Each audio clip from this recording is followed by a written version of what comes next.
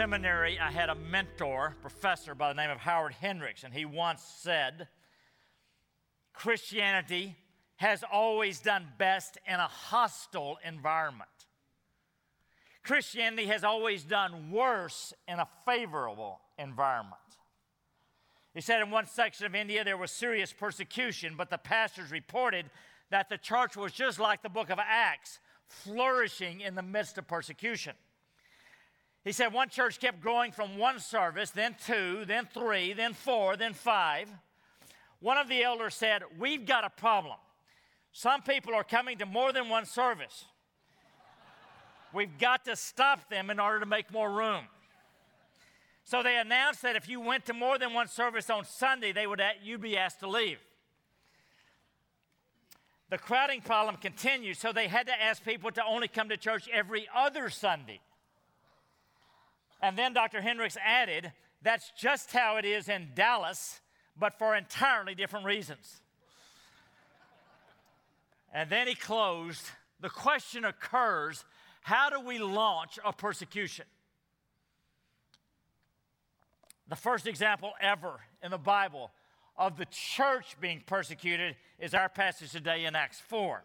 Now, in the previous chapter, if you were with us, God heals a man who had been paralyzed from birth. He had been a beggar at the temple gates, and everybody knew him. They'd seen him for decades, 40 years. And so when he gets healed and he's leaping and running and praising God, it's a big deal. And the crowds came running. Peter stands up to preach, thousands come to faith, and that's when it happens, the persecution begins.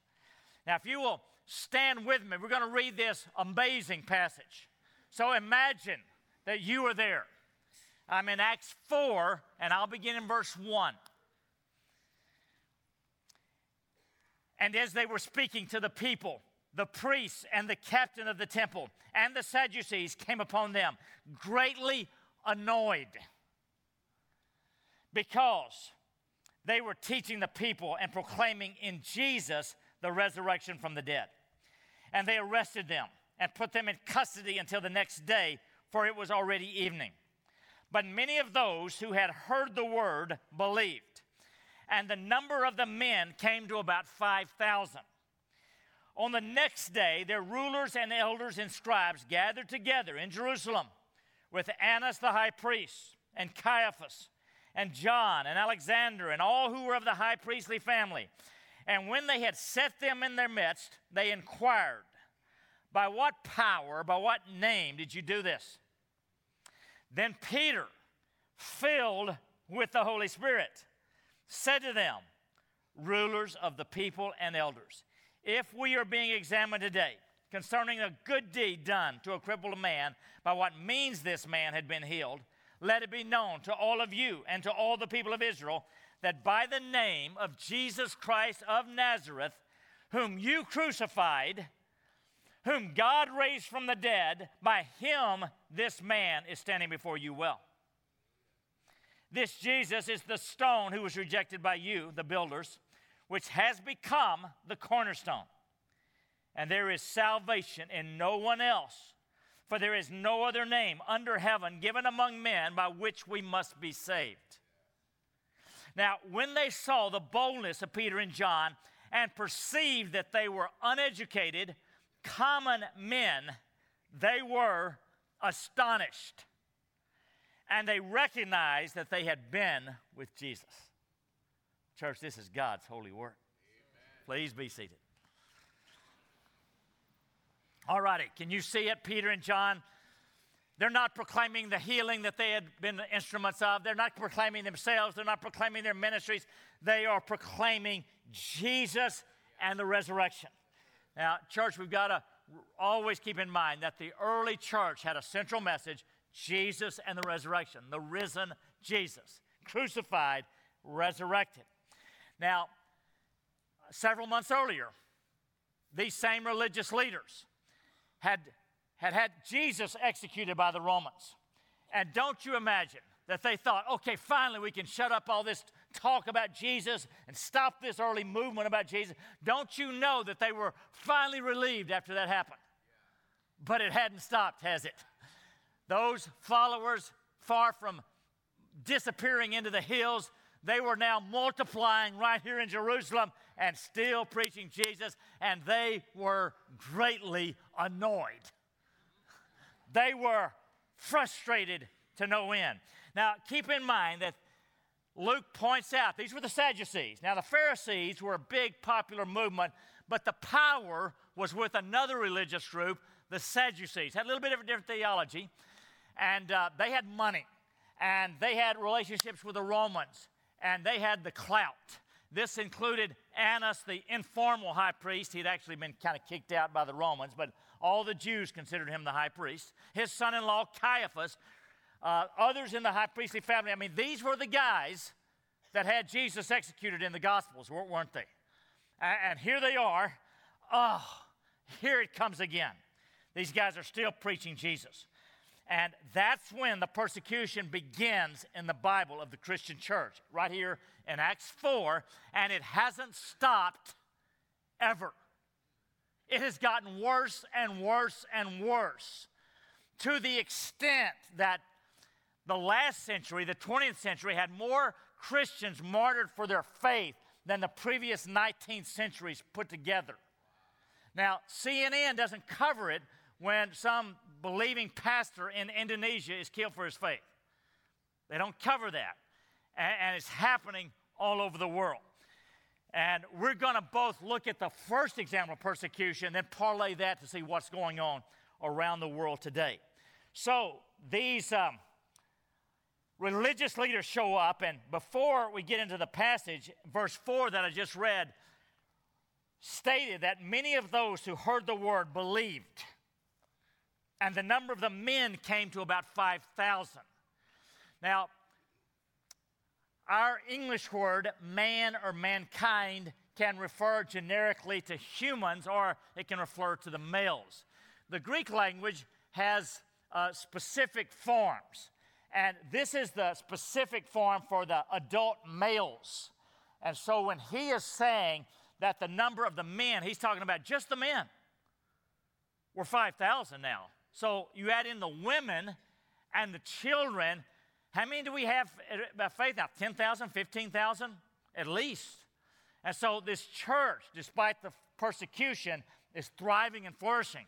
Didn't Jesus say that you'll do greater works than me? And it went from 120 believers in Jerusalem in Acts 1 to Acts 2, 3,000 total to Acts 4, 5,000 men, probably 10 to 15,000. So it's just exploding, and it's out of their control. They're struggling, these religious leaders.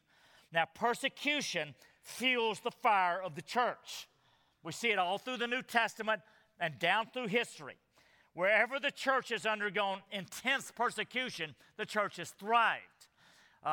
For example, the greatest example that ever in history is probably Communist China, 1949. Many of the Chinese pastors were killed, thrown in jail, Christian missionaries kicked out, and when we kind of opened up enough to get a read on the church there in 1989, there was upwards maybe 90 million people. Greatest revival ever. And that kind of thing happens. And so no wonder my mentor, Howard Hendricks, said, how do we launch a persecution? Now, I realize in the United States that the climate is getting more and more hostile to the gospel.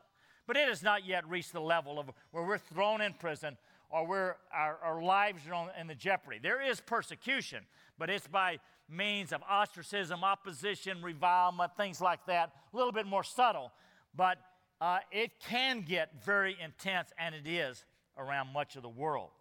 And we'll look at, here's the first example. So they throw Peter and John in prison for the night because it was too late in the day. Now, you're Peter and John. You're thrown in jail by Annas, Caiaphas, John, Alexander, all the power brokers, all the big dogs there. You're thrown in jail by the very people who had had Jesus executed 4 months before. What are you thinking? What are you thinking? You're thinking, I might be dying tomorrow. Are they intimidated? Are they deterred at bit? Not one bit. You see, they're new men. They've seen the risen Christ. Over 40 days, they saw him. they had been forgiven of all of their sins, and they believed God for it. And they're changed. And now they have the power of the Spirit in them. They're different. They're different. And they're unafraid. So the next day, in verse 7, the religious leaders asked, by what power or by what name did you do this? I mean, as if they didn't know. I mean, they're preaching Jesus. And then in verse 8, it's interesting here. Look at that. It says, then Peter, filled with the Holy Spirit, said to them, and he's going to go on, but look at that. It just is telling us throughout the book of Luke that if you want to be a bold witness for Jesus Christ, you need to be filled with the Spirit. It's interesting, it doesn't even mention that Peter prayed, oh God, fill me with your Spirit. Now, he may have done that, but we don't know. What we do know is that he must have been completely surrendered to Jesus Christ, or he wouldn't be filled with the Spirit. If he had been full of self, couldn't be full of the Spirit of God. He was empty of self, be full of God. You want to be full of God, you need to be empty of self, fully surrendered. Now, I have talked about the power of the Spirit since we started. Acts 1:8, you shall receive power when the Holy Spirit has come upon you, since we started Acts, and you'll be my witnesses. But let me say this, that the book of Luke and the book of Acts especially underscore that if you need to be bold with lost people, the power of the Spirit is absolutely essential. It's specifically powerful for this. Who among us doesn't need more boldness with lost people? I sure do. I sure do. Lord, fill me afresh with your Spirit. Okay, so Luke is just pointing out, this is how the early church lived. This is how we must live, by being completely empowered and filled with the Spirit. So, it says, then Peter filled with the Holy Spirit. And then he goes on in verses 8 through 10 to say, rulers of the people and the elders, if we are being examined today concerning, get this, a good deed done to a crippled man. I mean, really, we're being charged for that. He says, by what means this man has been healed, let it be known to all of you and to all the people of Israel that by the name of Jesus Christ of Nazareth, whom you crucified. That word you is emphatic. It's like whom you crucified, whom God delivered, whom God raised from the dead. By him, this man is standing before you well. Peter is a completely different man than in the Gospels. At the end, when he's scared to death about the servant girls, knowing that he's following Jesus, he is completely changed. He's seen the risen Christ, he's filled with the Spirit, and he is completely forgiven. Now, if you get 2 or 3 of those, that's not enough. And my estimation, at least half of Christians today live riddled with guilt and condemnation, and by that means, Satan takes you completely out of the kingdom battle. Because you're swallowed with guilt. You don't feel like God's not going to use me. You've got to be able to say no to Satan and receive the forgiveness and the grace of God if you're going to be used by God and enjoy God and everything else with God. If you are here this morning and you are living with low-grade or even high-grade guilt, don't take it out of here. Leave it at the cross of Jesus. Put it there right now. Jesus, you got it. Jesus, your death is good enough to take care of me. I'm not so high and mighty that my sins are so special that your blood can't cover them. I mean, don't be arrogant. Claim the grace of God like Peter did. New life. Regen could help. Okay, where were we before I got all excited? Okay, he's undeterred. He's putting it out there. And then he comes to verse 12. And he says this. He says, and this is a verse that we all ought to memorize. And there is salvation in no one else, for there is no other name under heaven given among men by which we must be saved. Now, if that was unpopular with those religious leaders, it is even more unpopular today. You will be persecuted if you believe this and if you'll give voice to it. You will.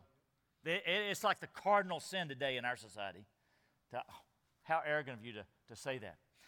Look, we don't say that Jesus is the only way to heaven because we see the variety of religions and we choose that one. That's not why. We do that because what you need saving from is your sin. That's the problem. You got a sin problem. And there is only one person who died on a cross for your sin. Who took care of your sin problem. What did the other religions do about sin? What's Hinduism do about sin? Nothing.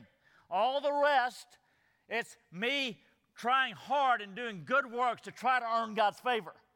The gospel is you could never be perfect for a holy God. God did all the saving. He reached down. He sent his son, God incarnate, to die in your stead. And we receive him. That's why we believe this. The problem is sin. Nobody else took care of sin. Nobody else who is God and who is man and who died on a cross to take care of our sin. It's not that we are trying to be arrogant or unloving. Far from it. In all humility, in all love, we say that you need Jesus to save you. He is the one who died on the cross for your sin. Peter was the fearless. It's not Moses that can save you. You're the religious leaders of the nation, but the Mosaic law cannot save you. And today, in our society, that is anathema.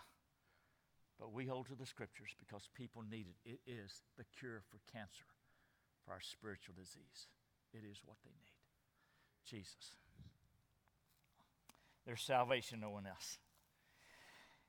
And then he goes on, and then we read in 13, okay, the religious leaders are just befuddled by this. And then in 13, now when they saw the boldness of Peter and John and perceived that they were uneducated, common men. Uneducated does not mean they were dumb. It means they had no formal training like the rabbis, like they did. They were uneducated, ordinary people. I mean, for crying out loud, they were fishermen. Fishermen. When they saw that, do you see in the text there in verse 13, it says they were astonished? They were like, oh, I'm trying to make sense of this. And then we read, and they recognized that they had been with Jesus. Because Jesus changes everything. When Jesus walks into the room, when Jesus walks into your life, he changes everything. We're forgiven. We're free. We've got the power of the Spirit. We serve the resurrection God. Alrighty. When Jesus came to our planet, for his closest disciples, he did not choose the wealthy, the powerful, the scholarly, and the famous. He chose the ordinary men. And isn't that God's way all through the Bible? Doesn't God use ordinary men and women who recognize their inadequacy and hence their desperate need to depend upon God? You can be too big for God to use, but you can never be too small for God to use. Here's the key. They had been with Jesus, and that makes all the difference, and they were transformed forever. I like the way that Rick Warren puts it about using ordinary men. He said this. He said, Abraham was old. Jacob was insecure. Leah was unattractive. Joseph was abused. Moses stuttered. Gideon was poor. Samson was codependent. Rahab was immoral. David had an affair and all kinds of family problems. Elijah was suicidal. Jeremiah was depressed. Jonah was reluctant. Naomi was a widow. John the Baptist was eccentric. I take comfort in that. Peter was impulsive and hot-tempered. Martha worried. The Samaritan woman had several failed marriages. Zacchaeus was unpopular. Thomas had doubts. Paul had poor health, and Timothy was timid.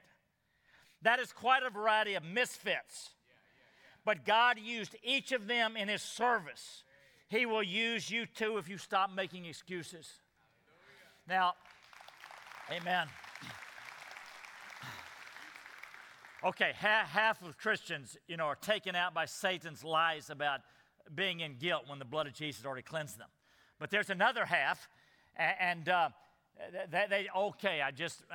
God can't use me, man. I got divorced. I was a failure here. I went bankrupt here. I struggled with alcoholism there. God could never use me. Church, that is such a lie of Satan. This is the kind of people God uses. Guys like me who struggle with mental disease. People like you who are messed up also.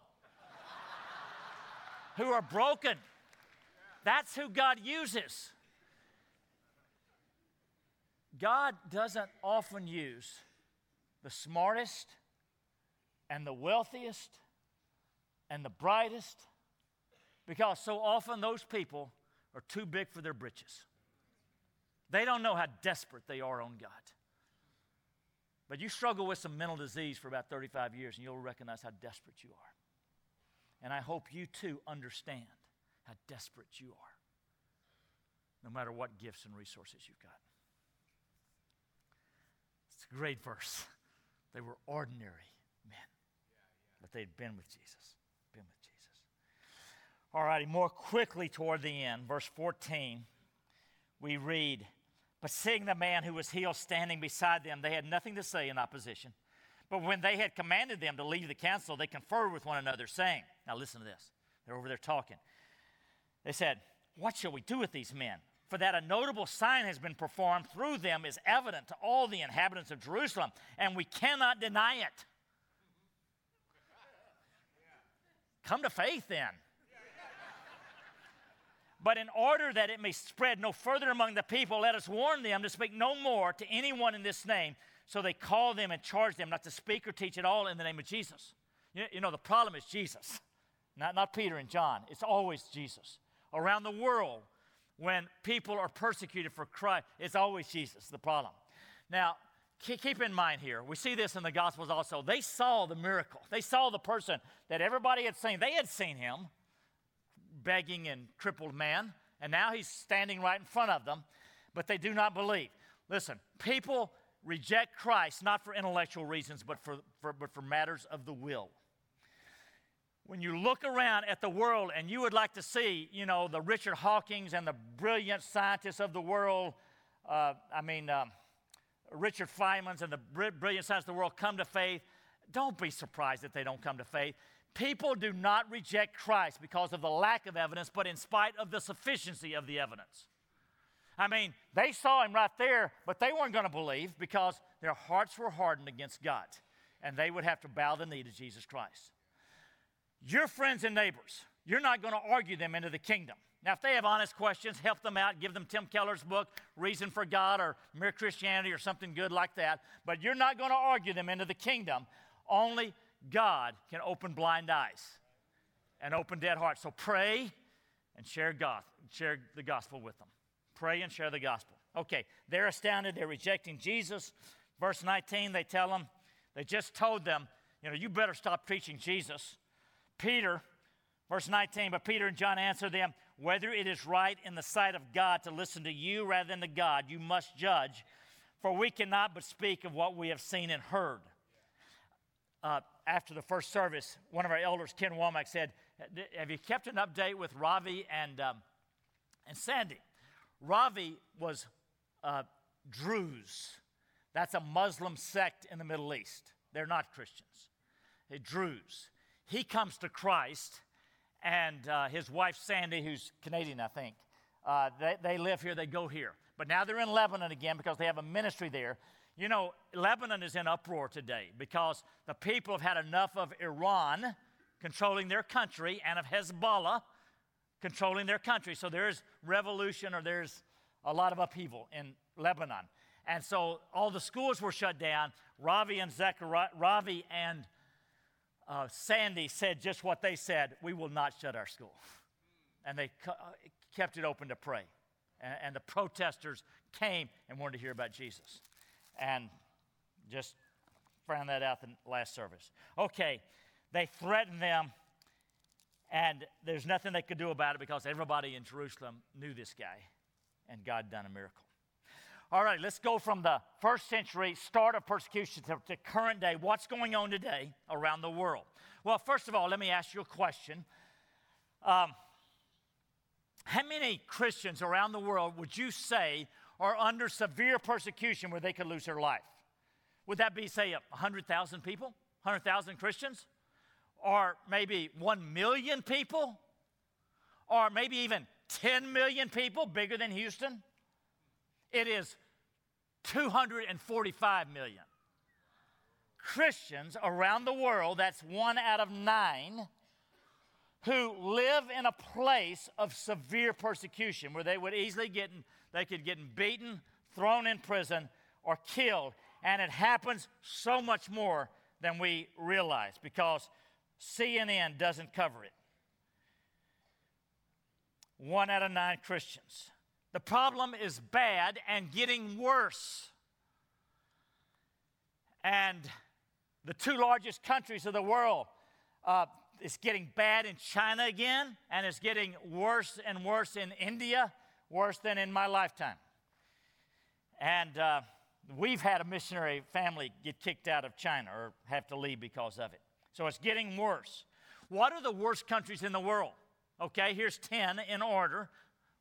Worst to least worst, lesser worst. Number 1, North Korea.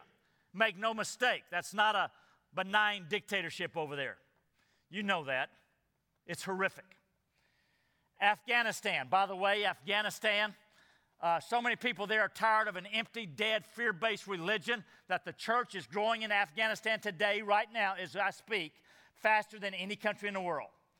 Now, for a long time, it's been Iran. Now it's Afghanistan. That's a small church, so it's easier to get growth, but the church in Afghanistan, many Afghans, both outside of Afghanistan and inside, are coming to faith. 3, Somalia. 4, Libya.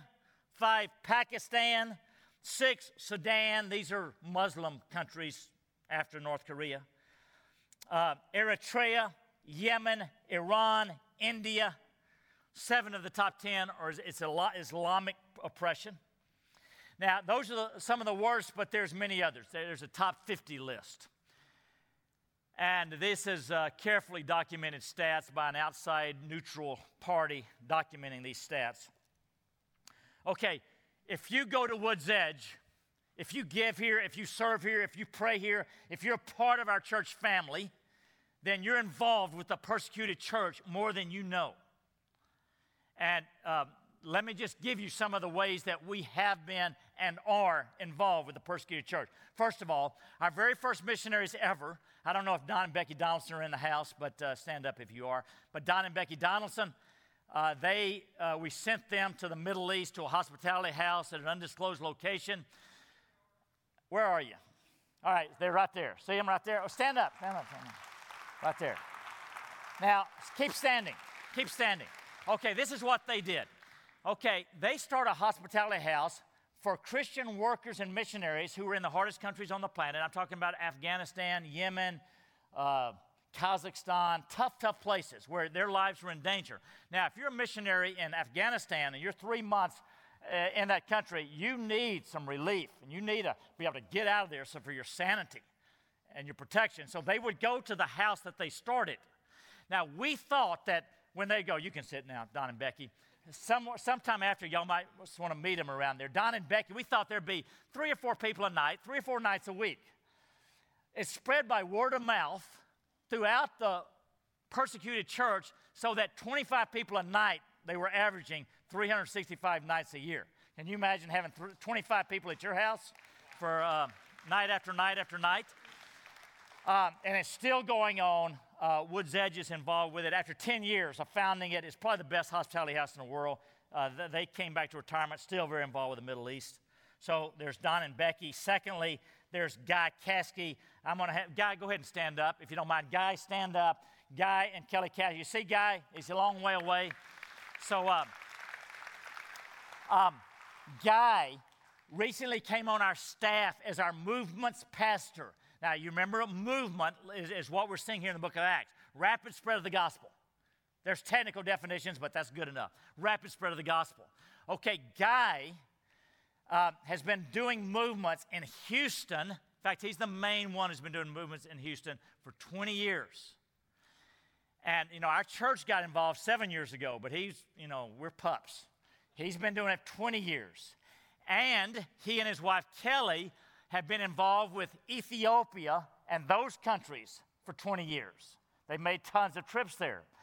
And Guy is now one of your pastors. Thank you, Guy.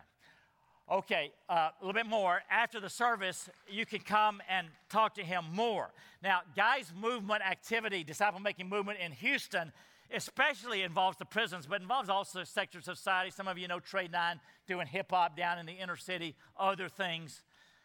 Ethiopia, they've made innumerable trips, heavy persecution. If we could throw up the pictures of Guy and his crew. The picture on your left, that's Guy in a village in Ethiopia. Now, guys, Ethiopia, communist and then heavily Muslim, but the church is thriving. That village that he's in, the whole village converted from Islam to Christ, and the two mosques closed down. And that's happening. That's happening over there. The middle picture, some of you recognize Ray and Sarah Vaughn. They were part of our church.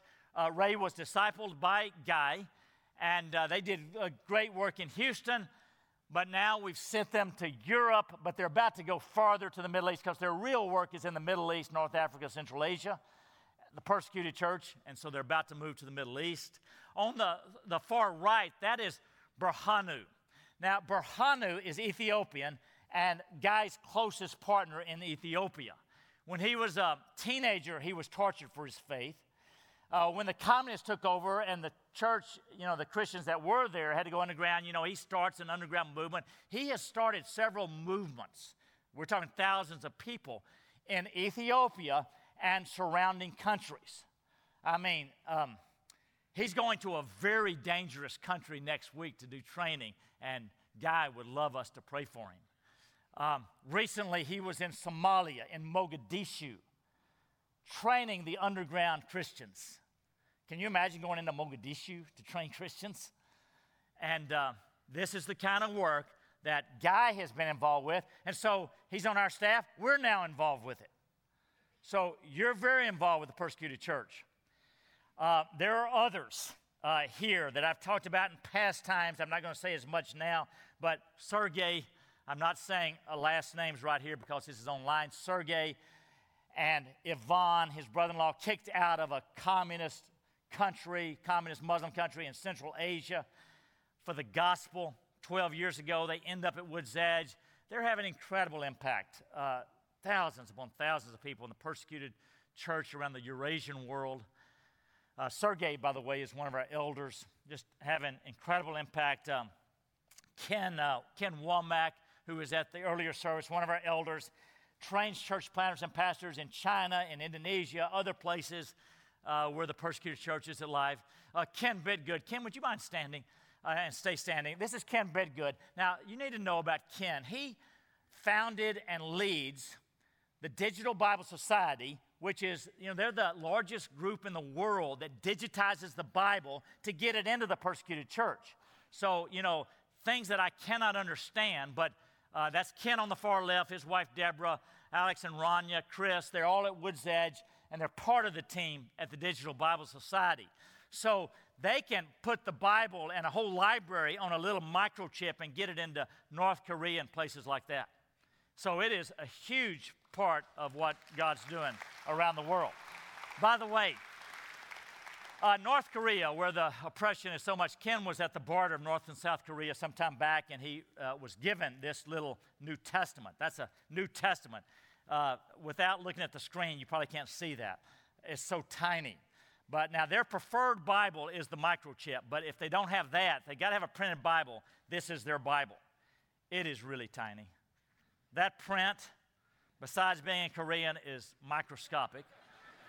And but if they're found with this, their whole immediate family is immediately sent to a concentration camp for the rest of their life. They got brutal starvation and oppression in North Korea. And because they love Jesus, they take the risk. They take the risk. You're involved with the persecuted church. You pray, you give, you're part of this church family. Let me close with this story. It comes from one of Guy Caskey's good friends who goes by the pseudonym Nick Ripken.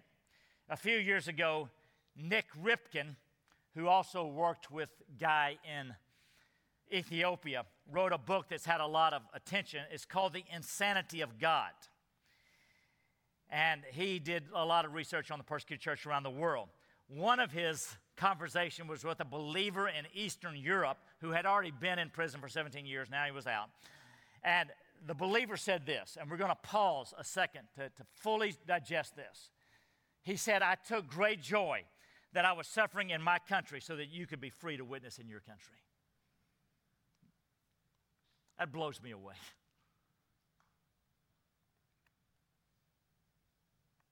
Then he said, don't you ever give up in freedom what we would never give up in persecution.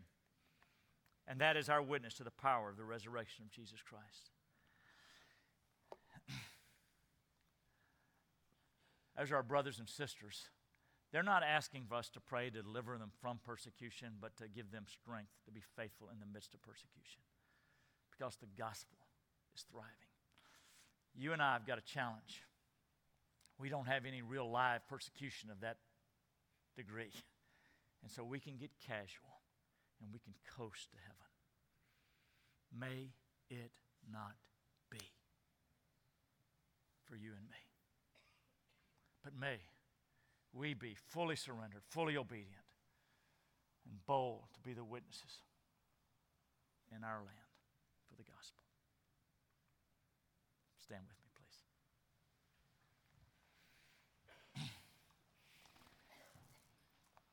Lord God, we're sobered by our brothers and sisters around the world, and we do pray for all grace with them, all grace. And Lord, we pray for ourselves that you would ignite a fire in us for our street, for our neighborhood, for our city.